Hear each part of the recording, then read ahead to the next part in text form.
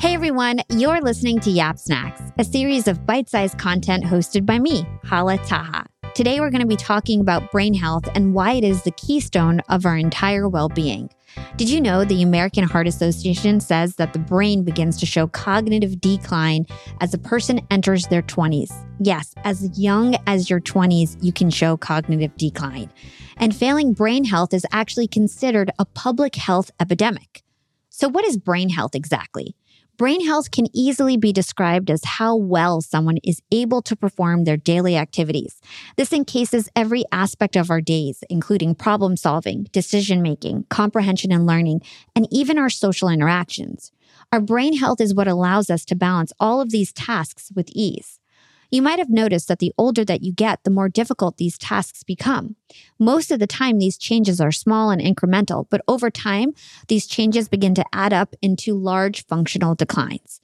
If our brain health is such a vital part of our everyday life, how do we keep it running at 100%?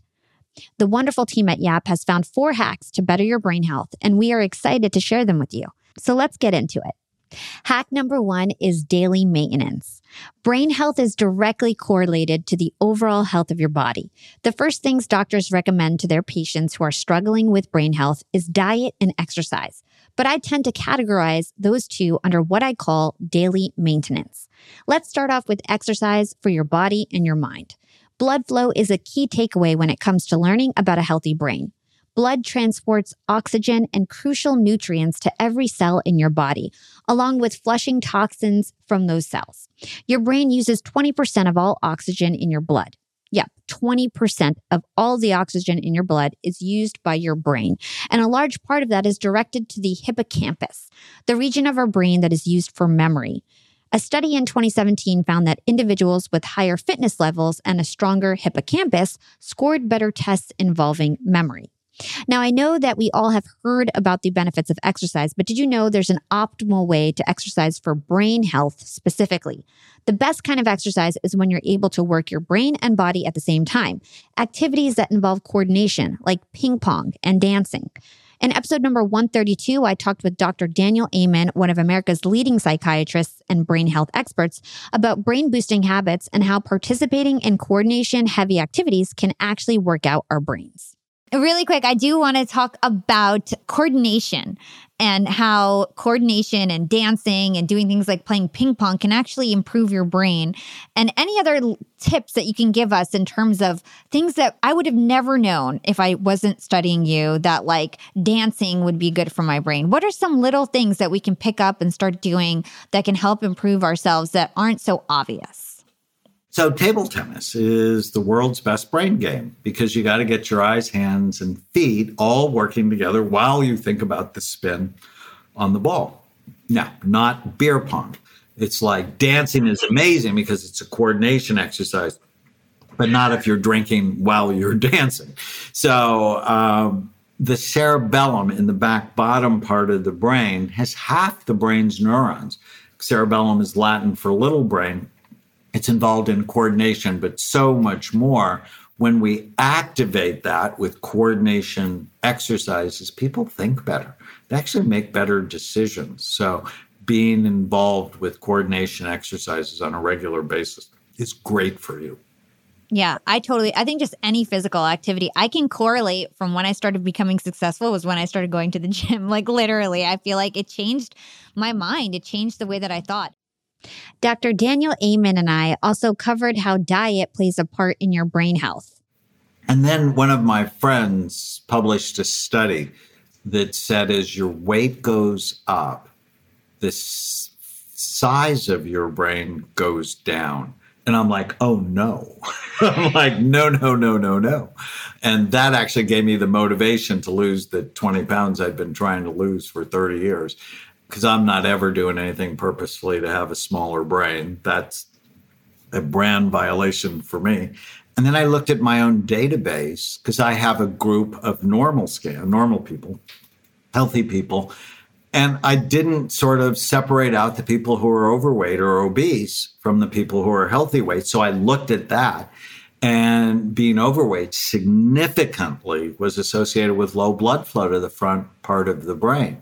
things like focus and forethought and judgment and impulse control. And then I was doing a big NFL study at the time. I looked at my NFL players who are overweight versus healthy weight. Again, low blood flow. And then I coined a term called the dinosaur syndrome, big body, little brain. You're going to become extinct. We need to get serious about this. And then last year, I published a huge study on 35,000 scans and found there is basically a linear correlation. As your weight goes up, the function of your brain goes down everywhere. And we're in trouble with 42% of us 42% of us obese in the United States, 72% of us overweight. This is the biggest brain drain in the history of the United States. Plus, I have a mnemonic I like. If you want to keep your brain healthy or rescue it, if it's headed for trouble, you have to prevent or treat the 11 major risk factors that steal your mind. And we know what they are, and the mnemonic is called Bright Minds. Well, if you're overweight, you have 6 of them. Just being overweight, because the fat on your body, if you're overweight, it lowers blood flow. We just talked about that. It prematurely ages the brain. Bright Minds stands for blood flow, retirement and aging, inflammation, genetics, head trauma, toxins, mental health, immunity and infection issues, neurohormone deficiencies, diabetes, and sleep issues. Given that your brain is about 80% water, the first rule of brain nutrition is adequate water to hydrate your brain. Even slight dehydration can raise stress hormones, which can damage your brain over time. Drink at least 84 ounces of water a day without artificial sweeteners, sugar, caffeine, or alcohol. You may also want to restrict your calorie intake. Substantial research in animals and now in humans indicate that a calorie-restricted diet is helpful for brain and life longevity. Eating less helps you live longer. It controls weight, it decreases risk for heart disease, cancer, and stroke from obesity, and it triggers the production of nerve growth factors, which are helpful to the brain. Remember, even if we think we're only feeding our bodies, we are always also feeding our brain. Dr. Daniel Amen recommends 7 superfoods for brain health, including hemp seeds, turmeric, Brazil nuts, seaweed, pea protein, sardines, and gluten-free whole oats. A number of studies have shown that dietary intake of antioxidants from fruits and vegetables significantly reduce the risk of developing cognitive impairment.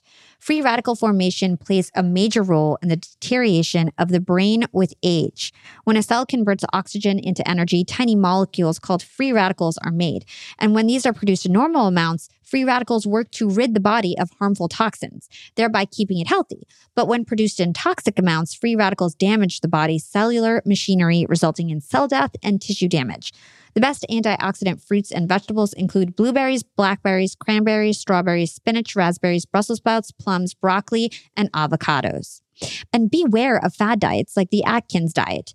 The idea of eating protein and fat only and avoiding grains, fruits, and vegetables may be a quick way to lose weight, but it's not a healthy long-term way to eat for your brain or your body. In my conversation in episode number 25 with Peter Jansen, an expert in biohacking the mind and body, we chatted about gut health and how everything in the body is tied to the brain. There's a difference between nutrigenics and nutrigenomics. Nutrigenomics is basically the nutrients that you give your DNA. And nutrigenics is the nutrients your DNA requires. So it depends what side you're looking at it from. Now, if you're looking at it in terms of gut health and brain health, yes, the intestine is actually our second brain. There's a lot of neurological connections from our brain to our intestine and to our heart as well. So the way I see it, we have 3 brains we need to start learning how to think from. We need to balance these out. So the gut, we balance through eating the right things and maintaining a really good gut balance in terms of the right probiotics, the right nutrients, the right fibers, soluble and insoluble fibers, the right hydration, and so on. And there's people out there who say, and I agree with them, that death begins in the gut.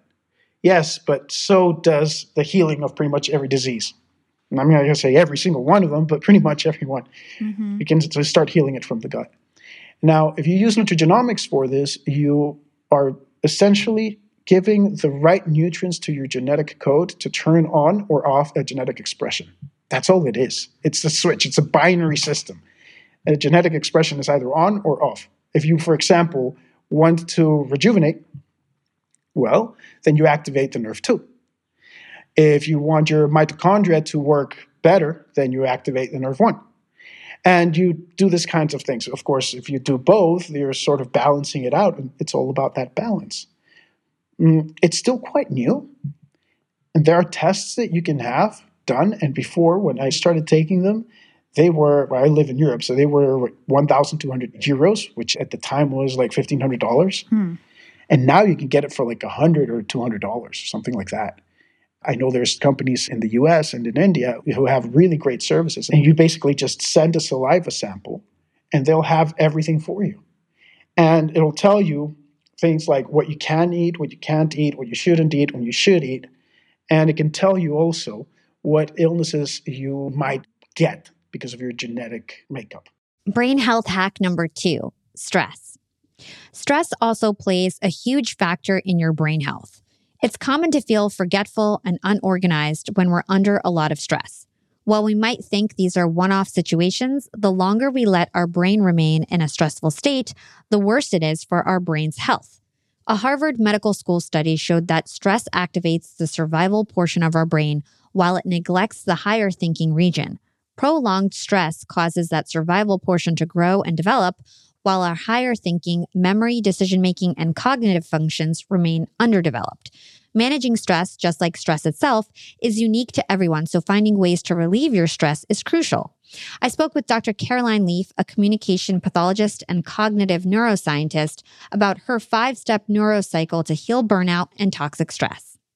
We don't think it's effective, but it is, because those little traumas are basically converging and growing and becoming as traumatic as these. And we're not managing those either. So that's also what I'm proposing. Not only do we need to detox the traumas of the past, we need the patterns. We need to look for the patterns. The patterns tell us what is big. And then we need to spend dedicated 15 to 45 minutes a day working on the patterns. But you've also got to manage your moment by moment. You wake up in the morning, you've got to go to work, you've got to do this, you've got to do that, you've got to be a parent, whatever. Whatever it is that you do, how are you doing it? Are you getting mad? Are you getting irritated? Are you getting crazy in traffic? Are you snapping at everyone? Are you freaking out at every news bulletin? Are you scrolling through social media and getting imposter syndrome every time you look at the comments on or someone else's post? What are you doing? No one's talking about that. We have to manage that too. We have to self-regulate 24/7. And when I say 24/7, consciously and deliberately when you're awake, you can actually do it every 10 seconds. The neuroscience shows you can stand back and observe your own thinking and monitor yourself and change yourself. So like in other words, if you're in a conversation, in a business meeting, and you find yourself getting terribly worked up because of what someone's saying, and you're getting really mad and want to say something nasty, you can do the neurocycle in that moment in 5 seconds, and you can get yourself calm and under control. Then let's say you can benefit from the meeting. Then you can go from that meeting, maybe you pick up the kids from school or something, and they're all fighting in the car, and you're going crazy because you haven't quite processed the meeting, and you're upset about that and other kids. Or you can do a neurocycle and get yourself under control each time. You can have an argument, have to get onto a podcast, or someone says something, or you get a terrible email. Now you've got to interview someone because you're not doing that a lot. Interviewing people, you've got to be really focused. It's not easy to interview someone. And then something may have upset you. So you could have done a neurocycle just before to get your mind back. In other words, we should be monitoring our mind, and we are designed to do that every 10 seconds when we're awake. And then at nighttime, our mind's still working and sorting out what we've done during the day. So if we've got a good neurocycle system, if we are managing our mind, if our mind management's in place during the day, that means when we go into the night, we go in with a more peaceful sleep. Because sleep has been so badly affected over the last 40 years as well. Young and profiters, they may call me the podcast princess, but I'm also the LinkedIn queen. I've been a LinkedIn influencer for 6 years now, and I teach one of the most popular courses about LinkedIn. And I love to teach sales on LinkedIn because when it comes to B2B sales, LinkedIn has got that on lock. LinkedIn is where all the decision makers are hanging out. There are 180 million senior level decision makers on LinkedIn and 10 million C-suite decision makers. These people are on LinkedIn and they're in the mode to buy. They're using LinkedIn for their buying journey, to research vendors or sales reps that they might work with, to look up how to solve their problems, to learn from industry thought leaders. They are in the mode to buy, whereas on other platforms, they're in the mode to be entertained. You want to get them in the right mindset. You want to cut through the noise with LinkedIn ads. In fact, 79% of B2B marketers rate LinkedIn as their top channel for paid media. And LinkedIn has the best targeting because they've got all these different inputs. People are putting their resume basically up on there. And so there's so many keywords that they can use to target the right decision makers so they can hear about how you solve their problems. And I've got a special gift for all you young and profiters who want to try LinkedIn ads. You can get a $100 credit. LinkedIn was super generous. If you want to make B2B marketing everything it can be and get a $100 credit on your next campaign, go to linkedin.com/yap, Y-A-P. Again, if you want to claim your credit, go to linkedin.com/yap. Terms and conditions apply. Young and profiters, we are all making money. But is your money hustling for you? Meaning, are you investing? Putting your savings in the bank is just doing you a total disservice. You got to beat inflation. I've been investing heavily for years. I've got an E-Trade account. I've got a Robinhood account. And it used to be such a pain to manage all of my accounts. I'd hop from platform to platform. I'd always forget my Fidelity password, and then I have to reset my password. I knew that needed to change because I need to keep track of all my stuff. Everything got better once I started using Yahoo Finance, the sponsor of today's episode. You can securely link up all of your investment accounts in Yahoo Finance for one unified view of your wealth. They've got stock analyst ratings. They have independent research. I can customize charts and choose what metrics I want to display for all my stocks so I can make the best decisions. I can even dig into financial statements and balance sheets of the companies that I'm curious about. Whether you're a seasoned investor or looking for that extra guidance, Yahoo Finance gives you all the tools and data you need in one place. For comprehensive financial news and analysis, visit the brand behind every great investor, yahoofinance.com, the #1 financial destination, yahoofinance.com. That's yahoofinance.com. Young and profiters, Yap Media is growing so fast. I have 10 open roles just this month. In the past, it would take me so long to find hires. I have to go on all these different job sites. I have to create my own skills assessments. That's why I let Indeed do a lot of this heavy lifting for me. Indeed is the powerful hiring platform where I can attract, interview, and hire all in one place. Indeed has things like skills assessments, where when we have specific roles, we can find an assessment that matches that role and we can make sure they have the skills that we need. Then I can focus on culture fit. I can make sure they're scrappy enough and are obsessed with excellence and do all the things that we need to do for them to fit in at Yap. And Indeed streamlines hiring with powerful tools like Instant Match. An Instant Match basically matches you with candidates as soon as you put up a job post with people who are qualified right away. It's instant.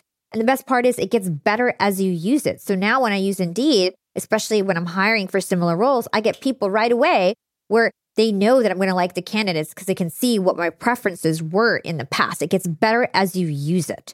According to US Indeed data, the moment Indeed sponsors a job, over 80% of employers get candidates whose resumes are a perfect match for the position. It's like waving a magic wand that gets better as you use it. So I love using Indeed. We've found a lot of our A players on there. Join more than 3 million businesses worldwide who count on Indeed to hire their next superstar like we do at Yap Media. Start hiring now with a $75 sponsored job credit to upgrade your job post at Indeed.com/profiting. Offer is good for a limited time.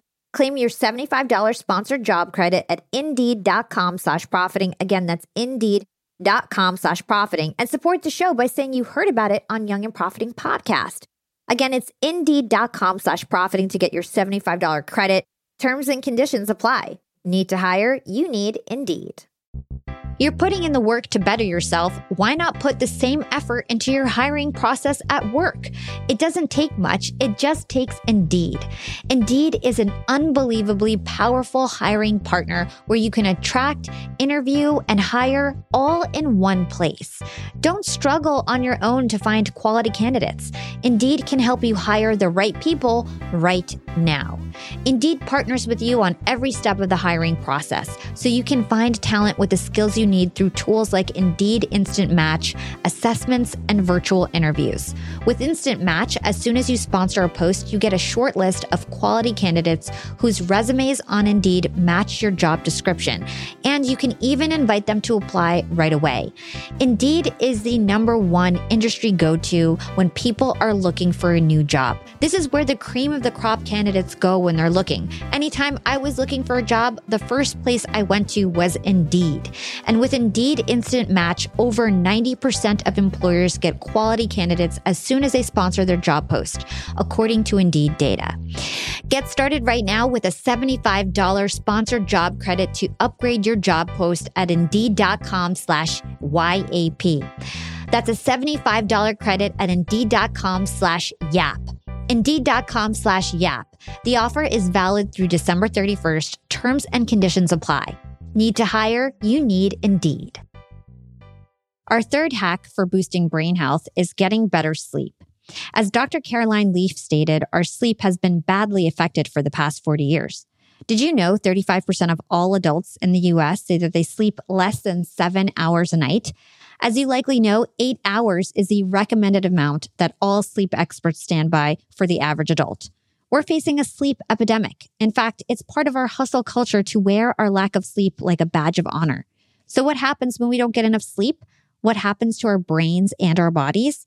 In episode number 127, I spoke with Dr. Meeta Singh, a sleep medicine doctor and sleep performance consultant, and she answered all of my questions about sleep and its importance. So when you're asleep, Hala, your brain is disengaged from the environment as well as unresponsive, right? And because your brain is disengaged, it forces both your brain and your body to rest. So unless sleep had some absolutely essential function, it would be a colossal wastage of time. So imagine, while you're asleep, you can't protect yourself. You cannot procreate. You can't eat food or, you can't get nutrition in. So it has to be serving some essential purpose. Otherwise, it would be evolution's biggest mistake. And in fact, now we know that sleep affects every physiological function. So every physiological function that you have is affected if you don't get enough sleep. So we can start with the head, right? We know sleep exists deep in the brain. So you need sleep to pay attention to something, for your reaction time. You need sleep for good judgment. If you don't get enough sleep, if you wake up in the morning, that part of the brain that's responsible for good judgment, multitasking, creativity, good decision-making gets impaired, while the emotional part of your brain becomes overactive. And can you imagine, there is no other field, there's no job that people can do in which that would be a good thing. That has to be something that people want to avoid.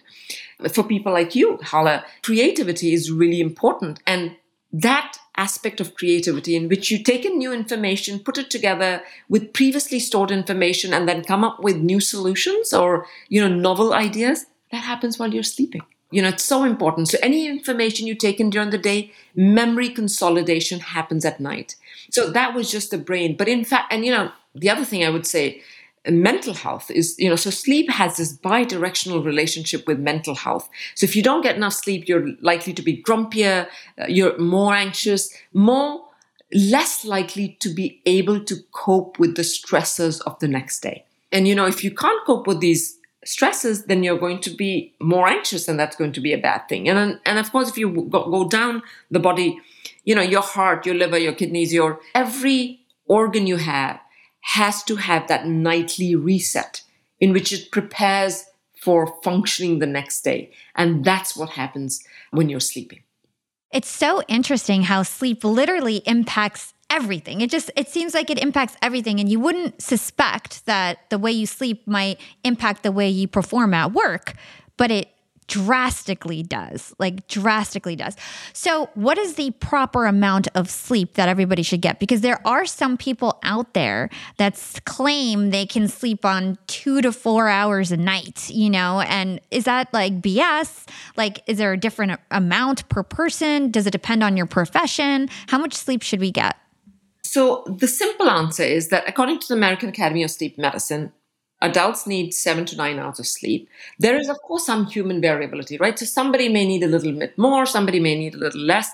But if you're getting less than 6 hours of sleep, you're likely to be impaired. But here's the funny part, and that might explain why people say that, oh, I can get by with less sleep. So one of the things that happens when you get less sleep on a chronic basis, so instead of getting, if you need about 8 hours, and instead of 8 hours, you're getting 6.5 hours every day. And so your sleep that sleep deprivation, it sort of accumulates. Mm-hmm. You get used to it, right? Yes, exactly. So that self-perception of knowing how sleepy you are, you lose that. So your judgment gets impaired. So it's very much like, when you're drinking alcohol, the person who's drinking is the last person you should be asking whether they're fit to drive. Similarly, if you're getting less sleep on a chronic basis, your perception of how much sleep you need is really off, and your judgment is off. So I'm not surprised they say that they can get by with less sleep. So of course there's some variability, but yeah, that's the answer. That's really interesting because I know what you mean. For a long time, I worked in corporate and I had this podcast. And so I had a very busy life where I would get like 5 hours of sleep, honestly, every night, max, sometimes 4 hours. I was really unhealthy at that time because I was just trying to make things happen, And to your point, once I quit my full-time job and became an entrepreneur and started getting more sleep, I'm like, wow, I feel so much better now that I'm getting all this sleep. I felt like a new person, just so much more energetic and so much quicker. So it is true. You just get used to not getting enough sleep. So be careful. Don't just become a chronic non-sleeper, right? I gotta say one thing. So an entrepreneur, one of the things they do is they look at ideas and see whether those ideas are they valid ideas? Are they ideas that are going to be useful? Well, you need judgment for that, right? And if you don't get enough sleep, your judgment is impaired. And there's been studies that show that the ability to tell whether an idea or a business idea is viable or not is affected by how much sleep you're getting. And the other thing I say is that things like, and especially amongst the people that I work with, when it comes to top athletes or, CEOs, their emotional intelligence makes a big difference to how they're going to operate, right? Whether they have empathy, whether they have the ability to connect with people, whether they have the ability to motivate and inspire other people. All those functions, Hala, are a function of a well-rested brain. You can't really get there if you don't get enough sleep. And the other thing is that because most of the athletes I work with are elite athletes, these elite athletes, one thing that to be an elite athlete, you need to be able to recognize your emotions. And you need to be able to regulate those emotions while you're playing. Everybody can play really, really well while you're practicing. But when you're out on the field or when you're on that, court and it's the NBA Game 5 going on, you have all that pressure of your coach, your family members, the fans, etc. To be able to keep your cool then, that is what differentiates you from, another elite athlete. And that's what gives you that competitive edge. And guess what?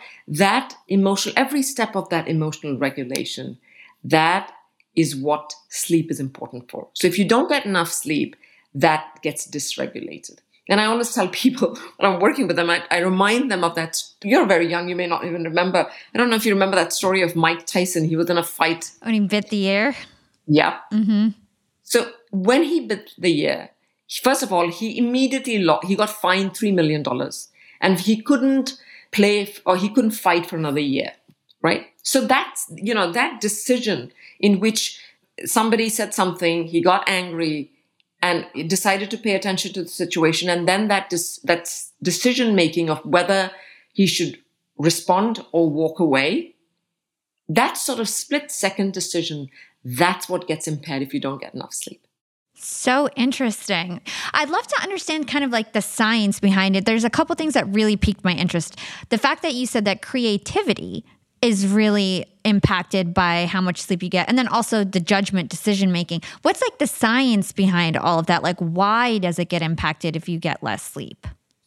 So what we know right now is we can tell because when you get in sleep deprivation studies, that the part of the brain that are responsible for good decision making, judgment, etc., they get impaired. Like they're not lighting up as much as while the amygdala, which is the emotional brain, is overactive. So that's the first step in these research studies. In the second research studies, then these experiments are designed in which people are either they're sleep deprived or, at another time they get enough sleep, and then their judgment is measured. And in fact, there's this really interesting story from Harvard. And what they found is that when sleep-deprived individuals are given stimulants like caffeine or modafinil, there are drugs out there that can increase your reaction time. Well, they get less sleepy. Their reaction time improves. They become faster and more accurate. But the one thing that doesn't get affected is their judgment. So they just continue to make bad decisions faster. So sleep occurs deep in the brain. And typically what happens while you're sleeping is that memories are played, and they may be played at faster rates.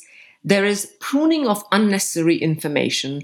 There are more connections and circuits being formed of information that you need. There's also this function during your sleep that while you're asleep, blood rushes through your brain like a power wash, and it washes out all the toxins that have accumulated during the day. And so it's the simplest way to explain it would be to think of it as a nightly reset button. So it's the same thing that happens to a machine, right? Whenever you have a machine, you have to give it some downtime so that it can recover, so they can do the work again the next day. So think of it as like a nightly investment for optimal functioning the next day. Hey, Yap Fam, starting my LinkedIn Secrets Masterclass was one of the best things I've ever done for my business. I didn't have to waste time figuring out all the nuts and bolts of setting up a website that had everything I needed, like a way to buy my course, subscription offerings, chat functionality, and so on, because it was super easy with Shopify. Shopify is the global commerce platform that helps you sell at every stage of your business. Whether you're selling your first product, finally taking your side hustle full-time, or making $500,000 from your masterclass like me.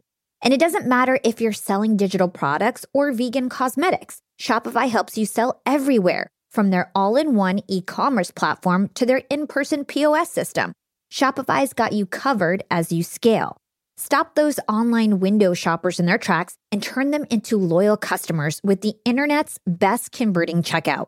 I'm talking 36% better on average compared to other options out there.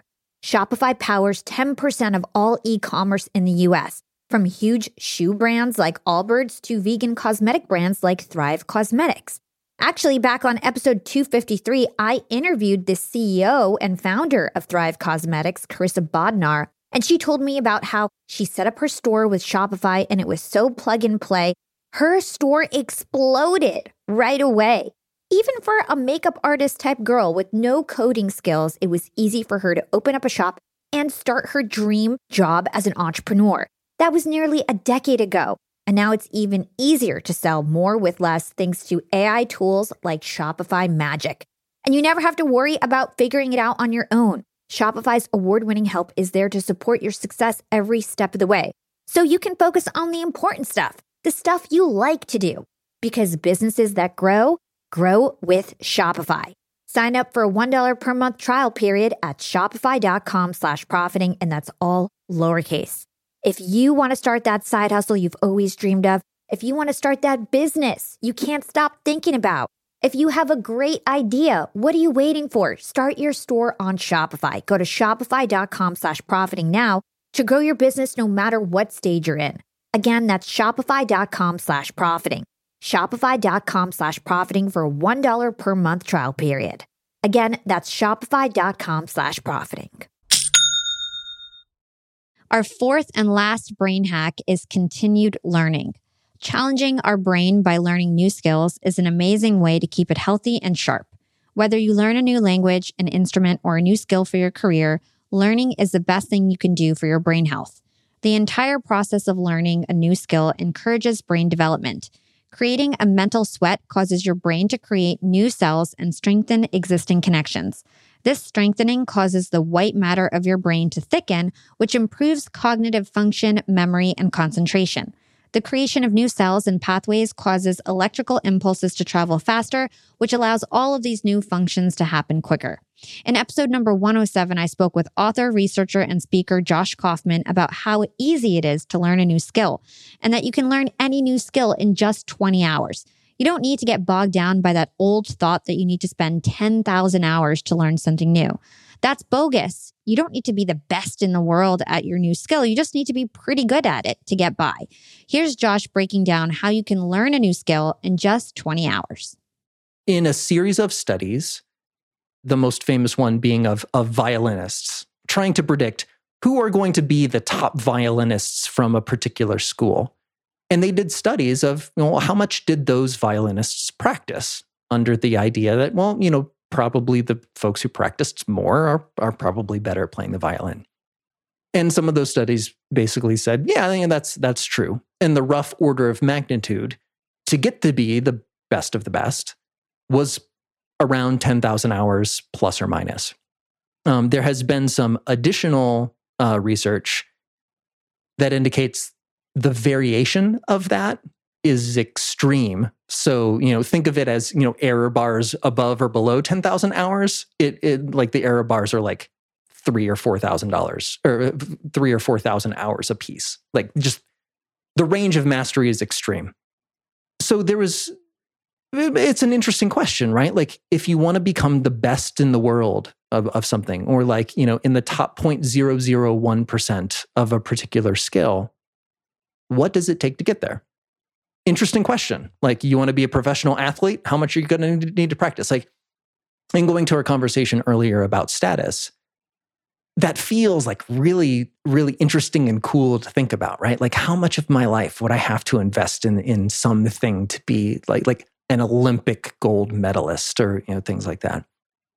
And so most of the research and most of the conversation around skill was all about that question. Like, what does it take to get to mastery? How do you become the best in the world? And I realized at a certain point, like, that's not the question. That's not the question for most of us. The question is, if we want to learn how to do something that we're not able to do right now, we're not talking about mastery at all.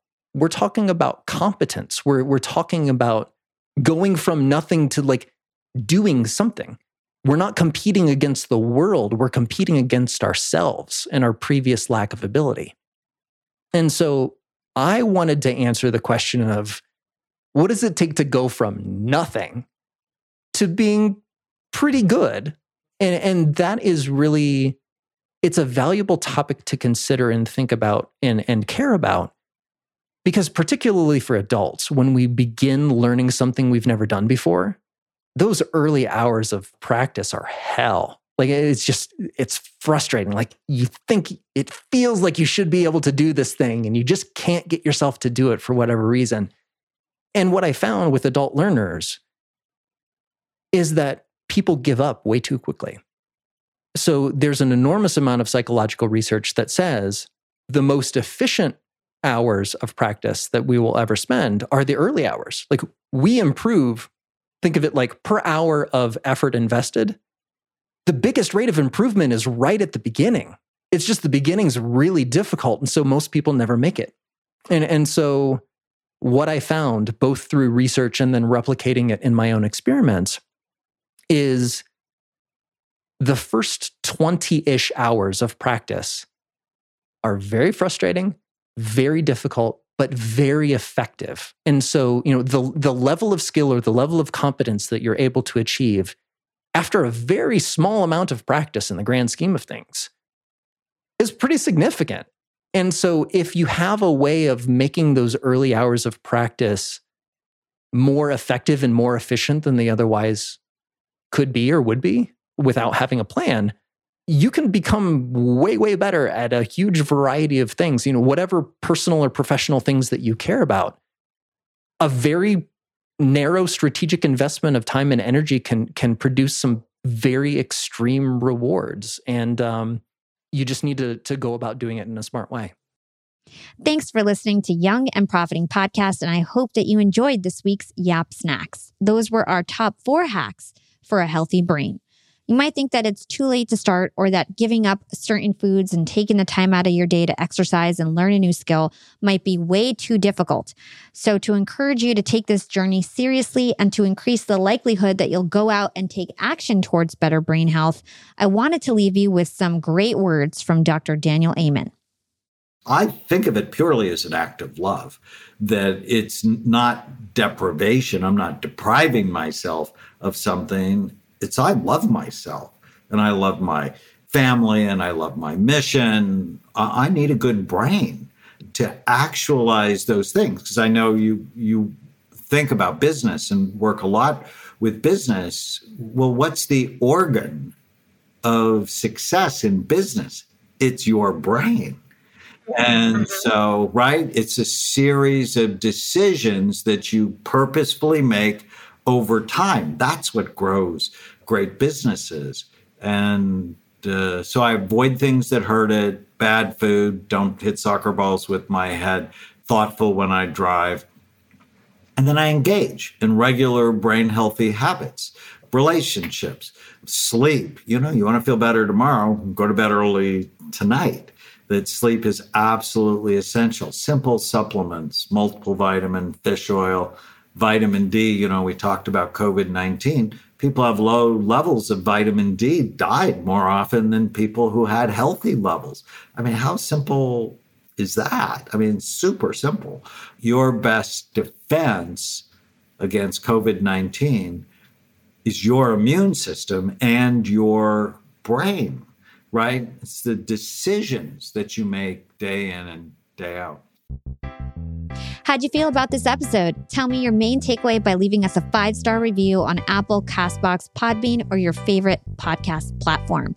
You guys can find me on Instagram at Yap with Hala or LinkedIn. Just search for my name. It's Hala Taha. Big thanks to the Yap team as always. This is Hala signing off.